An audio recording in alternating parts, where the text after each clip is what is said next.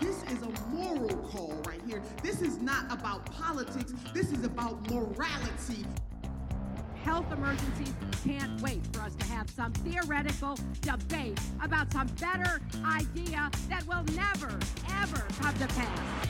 We are behind every country pretty nearly in Europe in this matter of medical care for our citizens. I'm a physician. That means you have a right to come to my house and conscript me. It means you believe in slavery. Hello, everybody. My name is Benjamin Day. And I am Jillian Mason. And this is Medicare for All, the podcast for everybody who needs healthcare, human or pet. Because the topic of our episode today is, I'm very, very excited for this, is pedicare for all. That's not pedicures for all. That's pedicare for all. And any regular listeners of the podcast will not be surprised to hear that Gen Xers and millennials are going into debt for healthcare. But what if we told you that this time it's for their pets? More Americans are spending more money on healthcare for their beloved pets, which means, of course, private insurance companies are getting in on the action and trying to cash in on it. And today we will be digging into the wild world of pet insurance and what pedicare for all could mean for our four-legged friends or our zero-legged friends or our more than four-legged friends. I'm sure you see them all, Chris. So do you want to introduce our guest today, Jillian? Oh, of course I do. So we have here Chris Dupuis, who is a vet and also the owner of Wheatland Animal Hospital in a very pleasant sounding place, Naperville, Illinois. Thank you so much for being with us, Chris. You're welcome. Happy to be here. We also have some really important guests for today. And honestly, I'd be lying if I said that the entire point of this podcast episode wasn't to get our pets on air. But so I wanted to just take a second to introduce Coretta Scott Cat, social justice kitty. If she Coretta sits in on all of our staff meetings. She does sit in on all of our staff meetings. Coretta is uninsured and living in Corpus Christi, Texas. Well, that's a dangerous place. And then, Ben, did you want to introduce someone? I do. This is Coda. My dog is not pick-upable, so I'm going to have to do some camera magic here, but he's curled up in a ball, napping on the guest bed across from me. So, where he is frequently. These are our office managers. All right. So that's enough looking at cute pets. Let's get into it. So I wanted to just start off by Chris asking you a little bit more about, why you decided to become a vet, and if you could just tell us a little bit about Wheatland Animal Hospital. Sure. Yeah, no problem. So actually, my dad started the clinic 32 years ago. So my dad was a practicing vet for years. So I always knew I loved animals. I grew up with cats. And I loved them. So I always knew I wanted to work with them. So yeah, pretty typical story. Our clinic is, we see dogs and cats. Used to do a bunch of wildlife work, but the guy that did the wildlife moved down to Florida. So dogs and cats right now. And yeah, we see mostly families that bring their dogs and cats into us. Awesome. So no zero-legged friends for you. We have no zero-legged friends. Sometimes we have three-legged friends, but mostly four-legged friends. Yeah. So yeah. They all got legs, though. I was going to say some more about legs, but I think that's fine. Yeah. You've obviously been in the business of keeping pets healthy for a while now. Can you start off talking a little bit about, are there any trends that you're kind of seeing in terms of just how widespread pet ownership is, how much pet owners are willing to spend, just like their attitudes towards pets in general? Is that changing? For sure. We have a lot of clients from previous years that are really, really wonderful, but it is true that some of the younger people are a bit more willing to spend discretionary income on the pets. It sounds like based on your survey, some are willing to go into debt on the pets. We saw a little bit of an uptick during COVID of pets coming in our doors here. So yeah, there does seem to be a bit more willingness to spend, not just on medical care, but on just the cost of the animal themselves too. Yeah, absolutely. So I am really interested in the generational aspect of this, right? So I started doing some research and I found out that, so first of all, 47% of pet owners overall, right, have gone into debt for their pets, which is kind of a wild statistic. And then it turns out, right, that this is actually highly generational and that baby boomers are actually less likely to go into debt for their pets than Gen Xers and millennials. And Gen Xers are by far the people who are willing to go into debt for their pet, the most willing to go into debt for their pets, with 66% of Gen Xers in debt for their pets. So here's my real question. Why do boomers hate pets so much?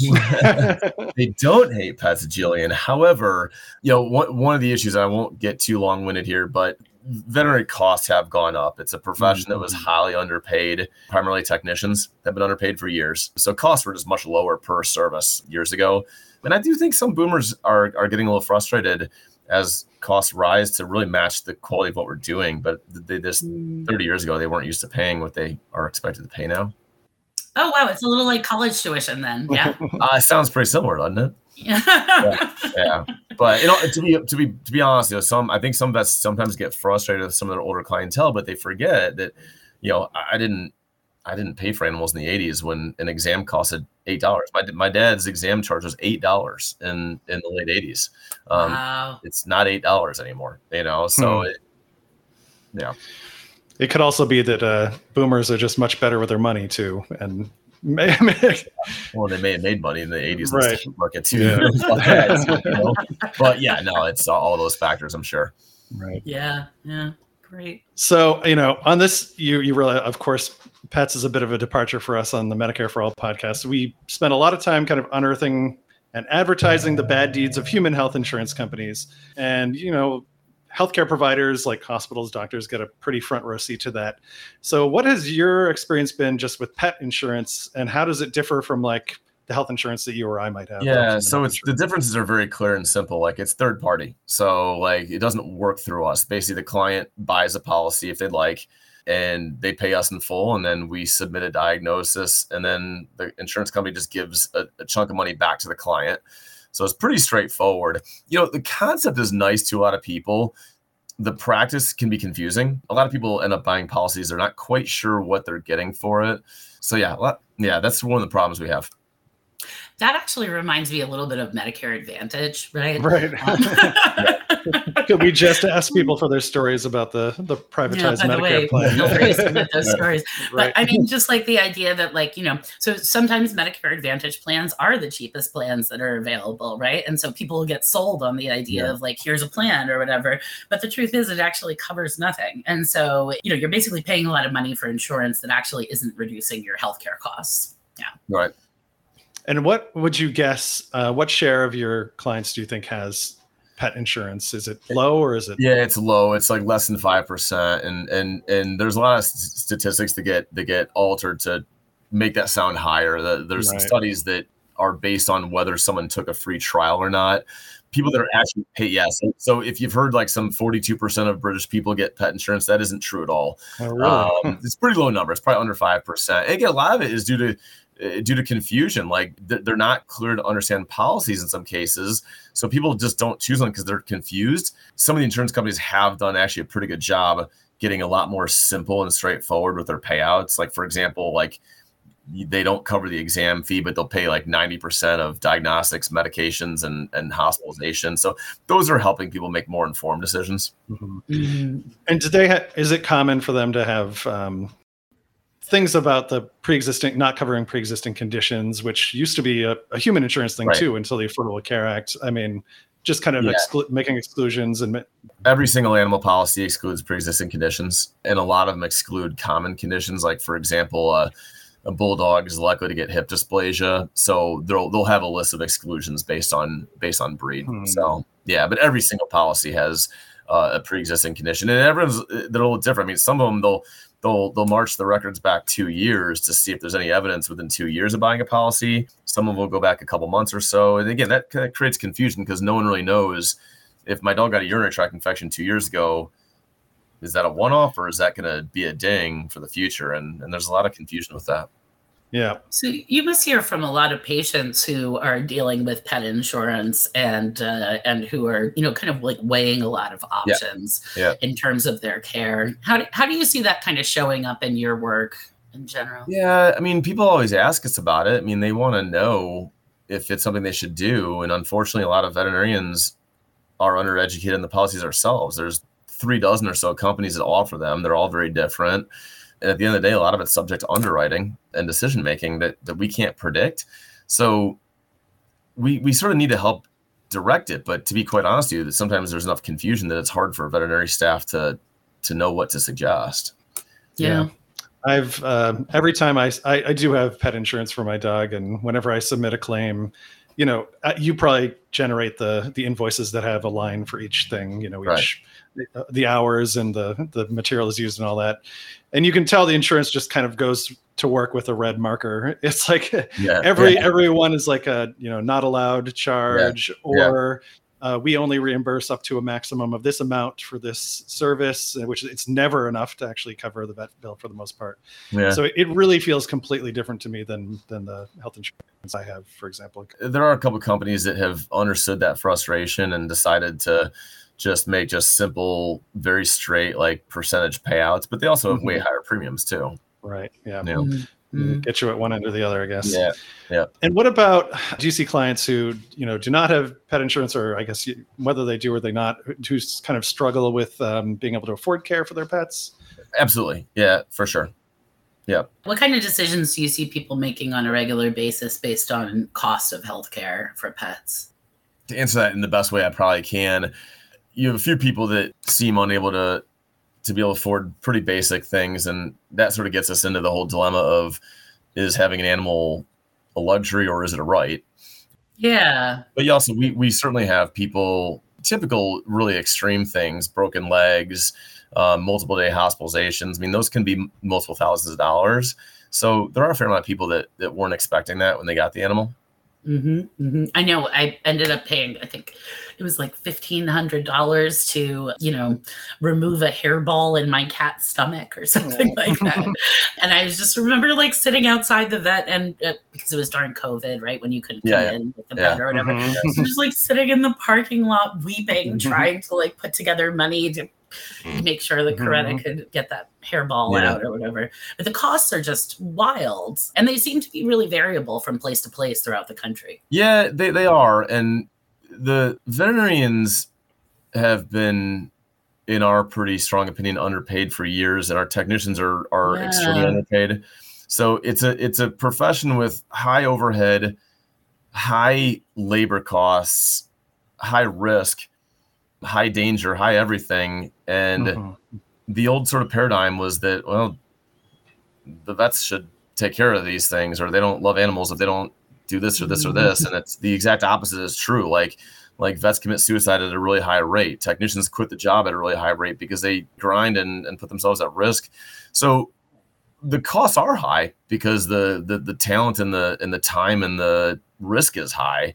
It just wasn't very well conveyed in the past. And so now we got to address the fact that clients still have to pay for that. And that's where that's where this conversation goes to, So it has a lot to do with like the kind of the business of veterinary care, right? Like the way it's set up, that, this kind of the cost structure and everything. Yeah. Right? Like I really appreciate what you were saying about like vets in particular being underpaid.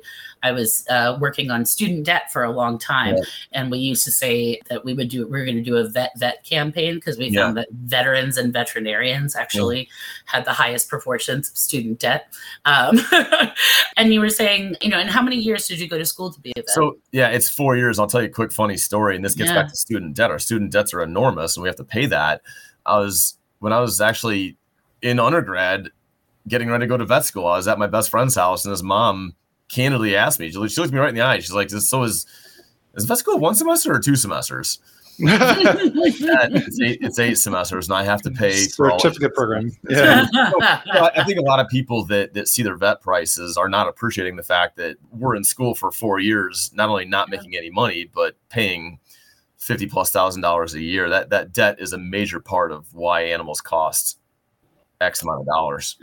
And without having to disclose the pay of your employees. On average, nationally, what would a vet tech potentially earn? Yeah, it's a good question. So it obviously depends on skill levels and experience, all that kind of stuff. But your average vet tech is probably making between $15 and $24 an hour. And again, this is a job where they have a degree. They put their bodies at risk. They put their emotion at risk. They deal with big challenges with clients. I mean, it is a high skill, high labor, high risk job, and you just can't keep people at that kind of a rate. It just isn't good enough for what they do. The emotional piece of it seems to be really pretty devastating on vets then, yeah?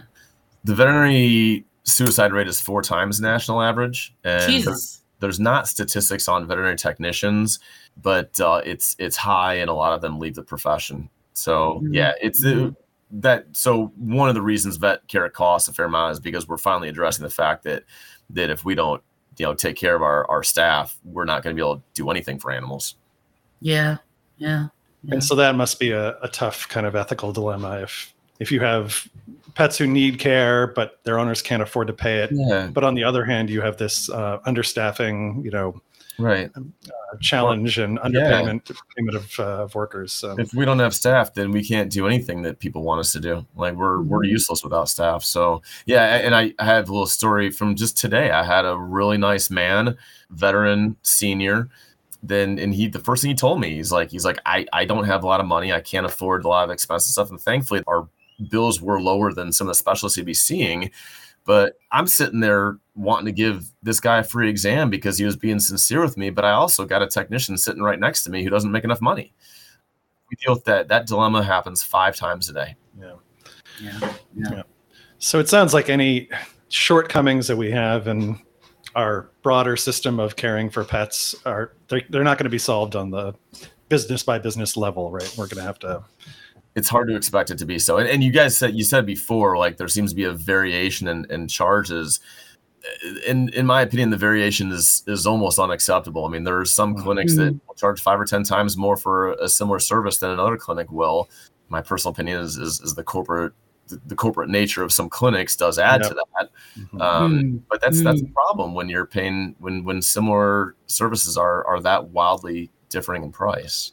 Yeah, Coda needs a leg surgery in the next couple of weeks, and we got 2 quotes from 2 animal hospital, one animal hospital and one kind of surgical specialist group here. Yeah. And one was around $4,000 and one was around $8,000 for the same procedure. So what you're saying is absolutely true. Yeah. It's frustrating for an owner because you're trying not to price shop, but at the end of the day, you sort of have to, Yeah, I wouldn't have until I saw the 8,000. I was like, I guess I have to price shop. And I just asked my primary vet for advice, and he suggested I check out this other place. Though it totally makes sense though, because the particular clinic where Ben got the $8,000 estimate is the same clinic where I got a $1,300 estimate for taking a tooth out of Coretta.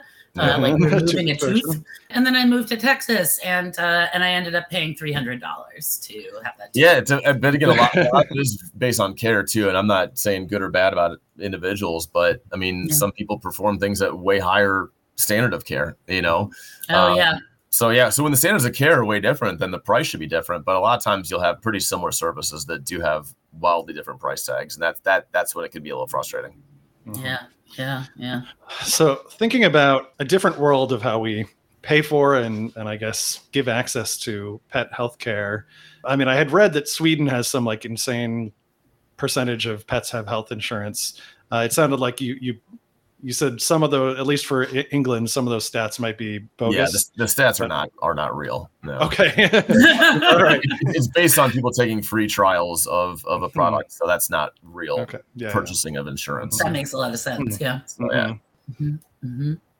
So, So I don't know. I think in Europe it's slightly more popular than the U.S., but not tremendously more so. Probably for the same reason it is in the U.S. It just there's confusion, and it's a for-profit business. So the average client will spend more in premiums than they get back in benefit. Yeah, absolutely. So if we were in an ideal world, we work in Medicare for all, so ideal worlds are what we like to imagine. If we were in an ideal world, how would you imagine veterinary care happening and being paid for? Well, yeah, so that's a loaded question because it's hard.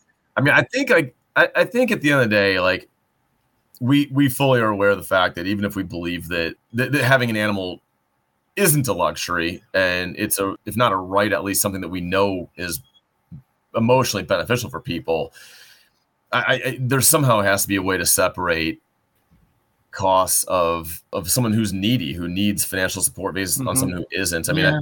I don't think in any world we really believe that the entirety of pet care should go to a managed system, but there certainly are a lot of people that firmly believe that a lot of people get such benefit from animals, including homeless, including veterans who probably are low on money, that there needs to be a support system for them. You know, to be honest with you, in my world, I really think that there are some charities that have done a good job and haven't been, you know, broadly across the country enough. But it certainly brings up the question if some sort of a taxpayer paid thing would be part of that. And I don't know the exact answer to that question. All I know is we have a lot of people that are homeless, elderly, military, and we know those animals dramatically enhance their life quality. Right. And we commonly find ourselves unable to meet what they're looking for in veterinary care. Wow. So pets are actually a form of healthcare, is what you're saying. And emotional healthcare, absolutely. Yeah, I think so. You know, that's great. That's great. Again, there's a lot of good stories about. I don't remember details, but there's a veterinarian out in California that's devoted the majority of his career to basically servicing homeless people and their pets, and some of the stories are pretty cool to look at. You know. Yeah, and one of the things we were chatting about before we went live on air, I was saying, at least in the human healthcare world, there's actually a law that, you know, prevents hospitals and physicians from turning away people with an urgent medical condition. But at the same time, you need to be able to pay for that. Yeah. So there's another part of the law that pays for it. It's called, what's it called? It's called, it's basically reimburses hospitals for the care they provide that isn't reimbursed by either out of pocket or they call it, you know, bad debt, essentially. The bills they issue that they know they can't get back. Yeah. And the hospitals that have a lot of that, especially the hospitals who are serving areas with high numbers of uninsured people, they tend to get, you know, a larger public stream. So you'd have, I mean, if we want to have so I guess, you know, I had kind of raised this question of morality of do we think it's moral to turn a pet away with an urgent medical condition? But we obviously can't disentangle that from also the financial side of it.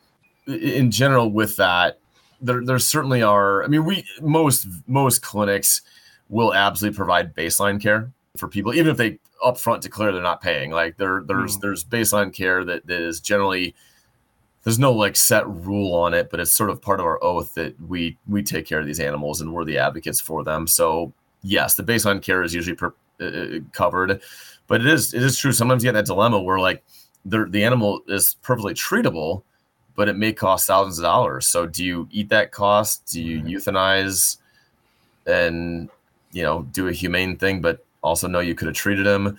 But of course, there's no public funding that gives veterinarians any money for the good nature service. Right. That's absolutely. So yeah, at this point, you know, we have this moral code, but we certainly don't have any financial backing for it. Right. That sounds familiar too, actually. So many Democrats who say that healthcare is a human right? We don't actually ever bother to try to entangle it out of disentangle it from that big industrial system. Yeah. And you had also mentioned prior to us going on the air that there's a common practice where some owners will be required to relinquish ownership of their pets. It just gets into like what the vet clinic's, you know, skew is on it. But there certainly are some situations where people will have an animal that's entirely treatable, but it costs more money than they're able to afford. And so a commonly done thing is the owner will sign the animal over to the veterinary clinic, who then pro bono goes and does the work, finds a home for it. And maybe they have like a fundraising scheme that helps them out on it. Yeah, it's interesting. Like, I mean, we don't do a lot of that around here. In fact, I can't remember the last time we did that, but I got colleagues that do that. And most of them actually are very positive about that. The clients are just happy that the animal was kept alive. I'm sure it's emotionally really disturbing to have to go through that kind of a scenario, you know. It's like best worst outcome, I guess. But, right, you know, yeah. And the other thing that shocked me was that apparently use of GoFundMe's is also just super prevalent for pet owners, the same way it is for humans. I mean, very much so. Yeah, very much so. So here's a question for you, Chris. Yep. Here at Healthcare Now, we believe that people who care about other people's health are actually better people. Could we also say that people who care about pets' health are better people? 100%. I mean, Yes. Absolutely. Yeah. You look at these kids that like grow up with animals. I just think these kids are empathetic kids. I think it teaches them to respect life, and they're just empathetic. Absolutely. So when we have a bunch of baby boomers who are describing pets as a luxury good and saying that the millennials shouldn't buy pets they can't afford. Yeah, again, I mean, I'll flip the script on that a little bit, though. I mean, listen, I'm an animal lover. I completely want, again, the homeless and military people are two huge examples of people that I absolutely think benefit from pets. I also will see people buy the $4,000 pet store dog, like a high risk breed too. And then all of a sudden I'm on the hook because I can't afford it. Something costs a couple $100. Like, I'm a lot more sympathetic to the older lady who paid $50 for the dog at the shelter than I am for the 25-year-old that bought a $4,000 bulldog on credit. And now I'm talking about it. I mean, and I get that all the time, so the money people are putting into just the purchase in the first place, it's a huge part of the problem. You guys are talking about your rescue animals, and it's a different game when you're the for-profit pet industry. Yeah. Exactly. And that, again, that's a problem. Like, veterinarians are part of this industry, and of course we're for profit, but when we see like pet stores and again, breeders, they can charge what they want to, but I can't tell you how oftentimes someone will pay $3,000, $4,000, $5,000 for a dog, and they can't afford a $400 treatment. And I don't quite understand why they bought that dog. So the argument that boomers may make, it's not unfounded. It's just it's too broad, though. I mean, you got to get down to it. I mean, again, pets can be luxury goods, but they are not all luxury goods. Yes, right. Correct. Get yourself a rescue pet and be a better person. I think that's what we're trying to talk about, right? Fair enough. Yeah. This would lead us way too far astray, but also just the breeding unhealthy breeds because they look cute. It just drives me crazy. Again, I love those animals anyway. I mean, one of our best friends has a bulldog who's just adorable and lovable, but why would you breed an animal that can't breathe, And I mean, it gets back to like informed decisions. And again, when we look at these things where people can't afford, it's like, are we talking about someone who has money and just blew it on an animal that costs too much and they should have known what they were getting into? Or are we talking about some like rescue dog that had some bad luck happen to it? Yeah, I mean, I agree with you guys. You said it right there, But yeah, I mean, but in terms of like breeding, let me address the breeding the potentially unhealthy ones. There's a lot of really strong opinions on should you breed bulldogs, French bulldogs, stuff like that. And there's also breeds that are like guaranteed to tear their ACL. Like, I mean, just be pretty blunt. You buy a Mastiff, the dog is probably going to tear both ACLs in its lifetime. So is that unethical? And at the end of the day, like, we try to stay out of those ethics things because we don't think there's a black and white answer. But I do think there's a black and white answer that if you don't have money, you should not be getting those animals. I mean, those should be looked at as a luxury because they cost a lot of money. But, I don't believe that a rescue dog should be looked at as a luxury at all. Yeah.